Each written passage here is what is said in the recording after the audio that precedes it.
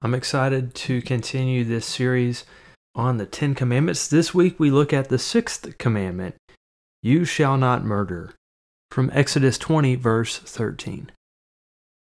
So join me on this episode of the Methodical Methodist Podcast.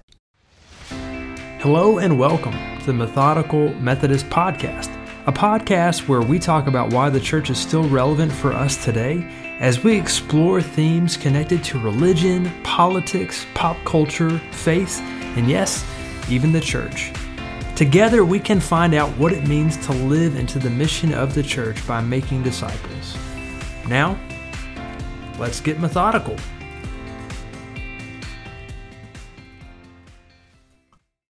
The sixth commandment, you shall not murder, is a commandment that many people say is the easiest to keep.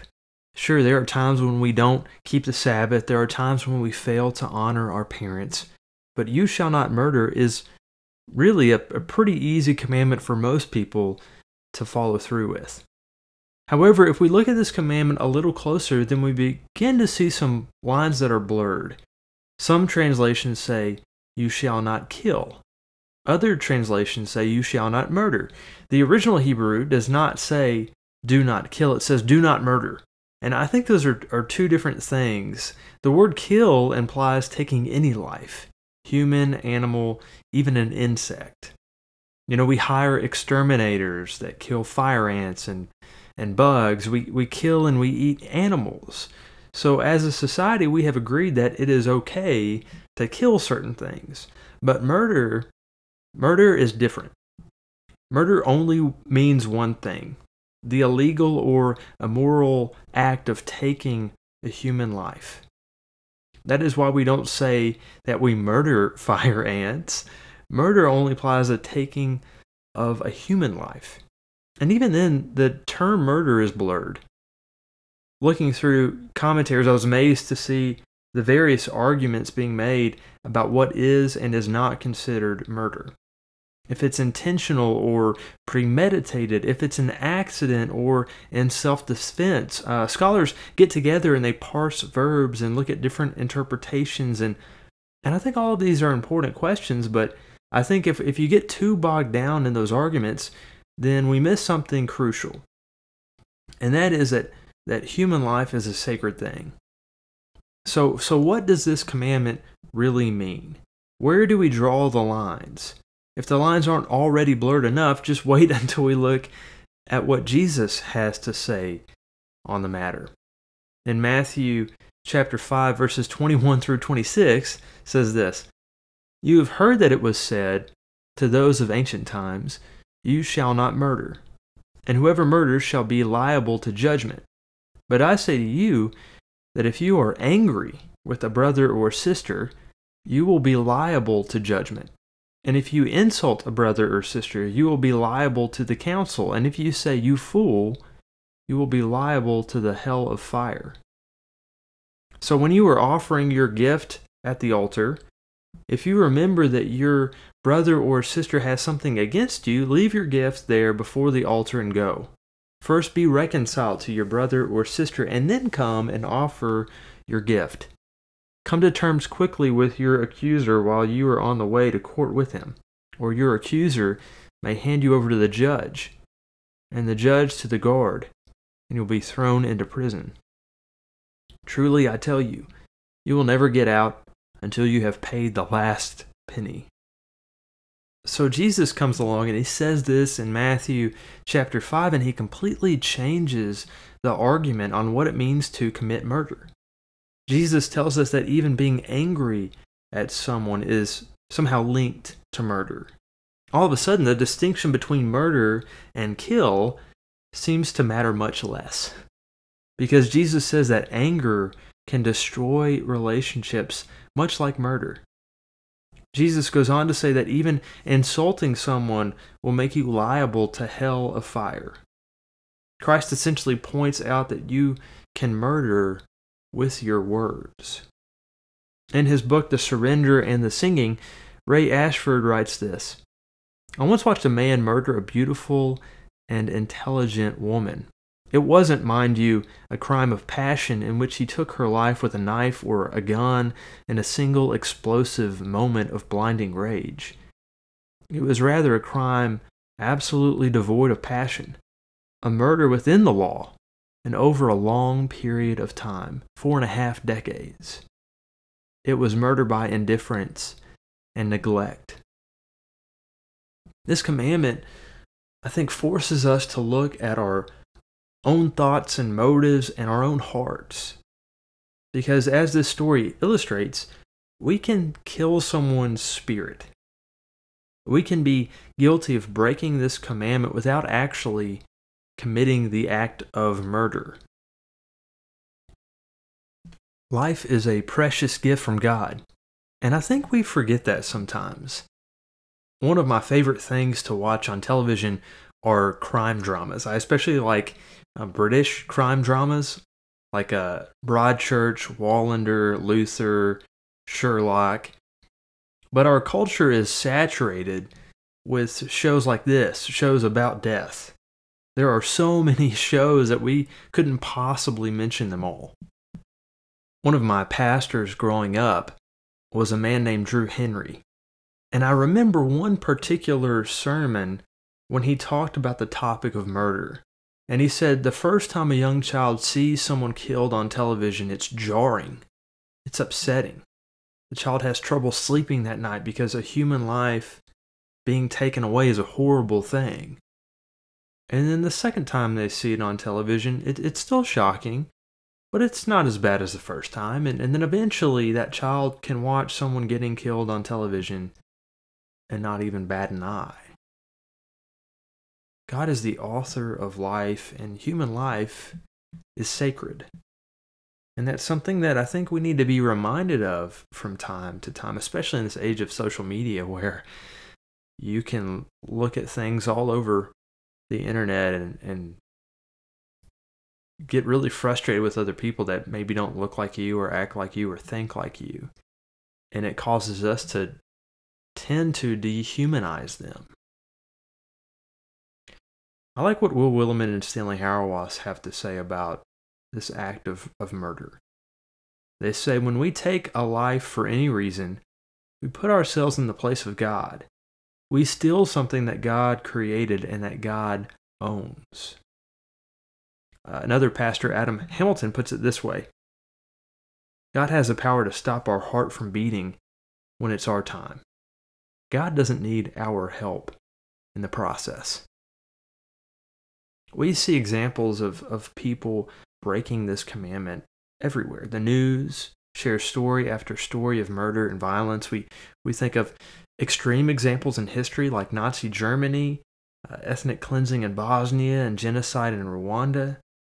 We've seen a lot of recent examples of this in the Black Lives Matter movement, where we see innocent black people being killed by the police. And we see numerous examples of this in the Bible. One of the first stories that we have in the Bible is the story of Cain and Abel. It's the story of two brothers. Cain is a farmer who offers God a portion of his crop as a sacrifice to God. And Abel is a shepherd, and he offers an animal sacrifice to God. And we're told that God, for whatever reason, is pleased with Abel's sacrifice, but he's not pleased with Cain's sacrifice. So out of jealousy and anger, Cain kills his brother Abel. And this is the first recorded murder in the Bible. It's not the last, but it's definitely the first. Perhaps the most significant murder case in the Bible is the murder of Jesus. The Pharisees and the religious leaders call for Jesus to be crucified. And Jesus is arrested, he's mocked, he's beaten, and then eventually killed on a cross. But it's interesting to see how Jesus chooses to handle this situation. Leading up to this event, Jesus responds with peace rather than violence. Jesus has the courage to advocate for peace even though he knew what was going to happen to him. In the Garden of Gethsemane, we see the very embodiment of Jesus as a peacemaker. One of his disciples, Peter, cuts off the ear of a servant of the high priest in a fit of violence and rebellion. He's not willing to stand by while Jesus is arrested. He has to respond. And his impulse is to respond in violence. But Jesus sees this happen and he says, "Put away your sword. Those who live by the sword will die by the sword." Jesus is not willing to let any blood other than his be shed. He is basically saying, if you're going to be my disciple, then you can no longer respond in violence. If anyone ever had the right to respond in violence, it was at this moment. I mean, think about it. Jesus was defending the Messiah, but Jesus tells him to avoid violence, and instead he encourages him to find peace. As one scholar says, in the cross of Christ, Christians are brought into a peaceful world where we are not forced to sustain our lives by killing. And so as we think about this commandment, we can ask the question, how can we find peace with one another? There's a story about a young monk in the year 402 AD, and he felt this call to leave his monastery and to journey to Rome. And he didn't know what he would do in Rome, but he just knew that God was calling him to go there. And so this young monk was named Telemachus, and he arrived in Rome on this special day. And there were all kinds of people who were filling the streets. They were all heading to this one common destination. And the monk, not really knowing where they were going, just kind of joins the crowd. He's swept along the streets with this crowd, and he eventually finds himself outside the great Colosseum. And so he goes with the crowd into the Colosseum, not knowing what would happen next. And he found a seat, and he watched the frenzy grow, and then he saw all of the gladiators come out. And there were these great warriors on the floor of the Colosseum wearing helmets and breastplates, and they had nets and swords and all sorts of weaponry. And Telemachus watched in horror as they pulled their swords and they began this bloody brawl. And he watched for just a moment when suddenly he couldn't take it anymore. He stood up and he called out to the combatants, "In the name of Christ, stop!" But the Colosseum was too loud, and so nobody heard the cries of this young monk. So he jumped up over the railing and he ran into the middle of the battle. And again, he shouted out to the gladiators, "In the name of Christ, stop!" And they did. They couldn't believe that this little monk was out there in the middle of all of these warriors. But this pause only lasted for a minute or two, until one of the gladiators swung his sword towards this monk Telemachus. The others grabbed their swords and began to chase this young monk, and he found himself kind of running just to stay alive. But all the while he continued to yell out, "In the name of Christ, stop!" And then, all of a sudden, they converged, and when that dust settled, this little monk laid there on the floor of the Colosseum with a sword stuck through his chest. A few moments later, one of the men got up and silently walked out from the crowd. Then he was followed by another person in the crowd who left, and then a third person, until eventually the entire Colosseum was emptied. The emperor and his guests looked from their box, and they too silently got up and left. And then the gladiators dropped their swords on the floor and walked out one by one. An hour later, the emperor issued a decree that there would no longer be the fights of the gladiators in the Colosseum. There would no longer be spectators watching fights to the death. And the death of Telemachus became the last death of anyone in the gladiator games. It all stopped because of this one monk. Violence was not an option for Telemachus, and it was not an option for Jesus. And I know that this is a difficult subject, especially when we think about the Old Testament, because according to the Jewish law, there are 16 crimes in the Bible that say that says it is punishable by death. Some of these laws include disobeying or disrespecting your parents, working on the Sabbath, taking the Lord's name in vain, and committing adultery. There's a great episode of The West Wing that talks about this idea. The president, Jed Bartlett, is meeting with the Republican nominee for president, Arnie Vinnick, and they're talking about church. And Arnie says, "One Christmas, my wife gave me a very old edition of the King James Bible, 17th century. It was a real find for a book collector. It was a thrill just to hold it. But then I read it." President Bartlett chuckles and says, "Yeah, you can't take it literally." And Arnie says, "Yeah, that's what my priest friends kept telling me. But the more I read, the less I could believe. I couldn't believe that there was a God that said the penalty for working on the Sabbath was death. I couldn't believe that there was a God who said the penalty for adultery was death." President Bartlett responds by saying, "Well, I'm more of a New Testament guy myself." In light of their conversation, it is interesting to see how Jesus chooses to handle the Old Testament law in the New Testament. One story that comes to mind is the story of the woman caught in adultery. According to the Old Testament law, this woman deserved to be stoned to death. Everyone in the crowd who had gathered rocks were prepared to throw their stones at this woman, and they were just following the law. They were doing what the Bible told them to do. But instead of joining them, Jesus comes along and he offers this woman mercy.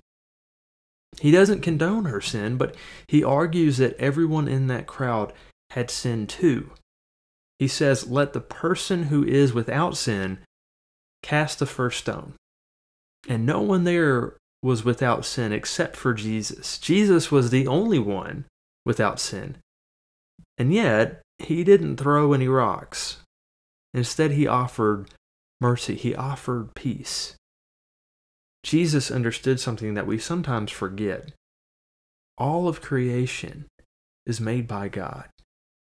And when God created human beings, God did this in God's own image. And God called us good. And we don't have the right to kill with our words or with our deeds. We have to be careful that we aren't breaking this commandment even when we just get angry. But it's more than that. It's not just about killing people. It's also about living out our lives to the fullest. It's about enriching the lives of those around us as well. Luther's Small Catechism talks about this commandment. It says, "You are not to kill.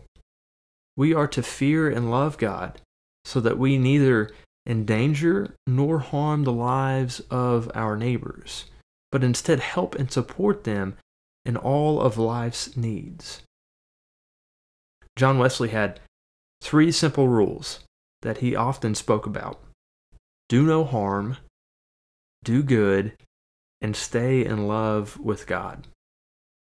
Keeping this commandment gives us the opportunity to not only do no harm, but it also gives us the chance to go out and do good. In the words of Ellsworth Callis, for a Christian, it isn't enough to say that we've never murdered anyone, or even that we rarely kill a small part of some other individual. We must fulfill what must surely have been the essence of this commandment, by blessing and enlarging life. In a world where so many quite casually damn, we ought very consciously to bless. We ought, that is, to make life longer, fuller, deeper, more exciting.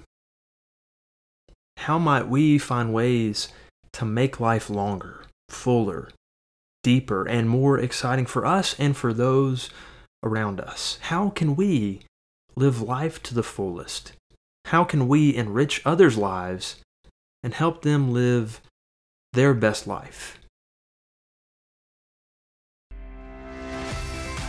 Thank you for listening to this episode of the Methodical Methodist Podcast. If you have enjoyed this show, I hope you might consider heading on over to iTunes to subscribe, rate, and leave a review of the show. It is very much appreciated. And until next time, stay methodical.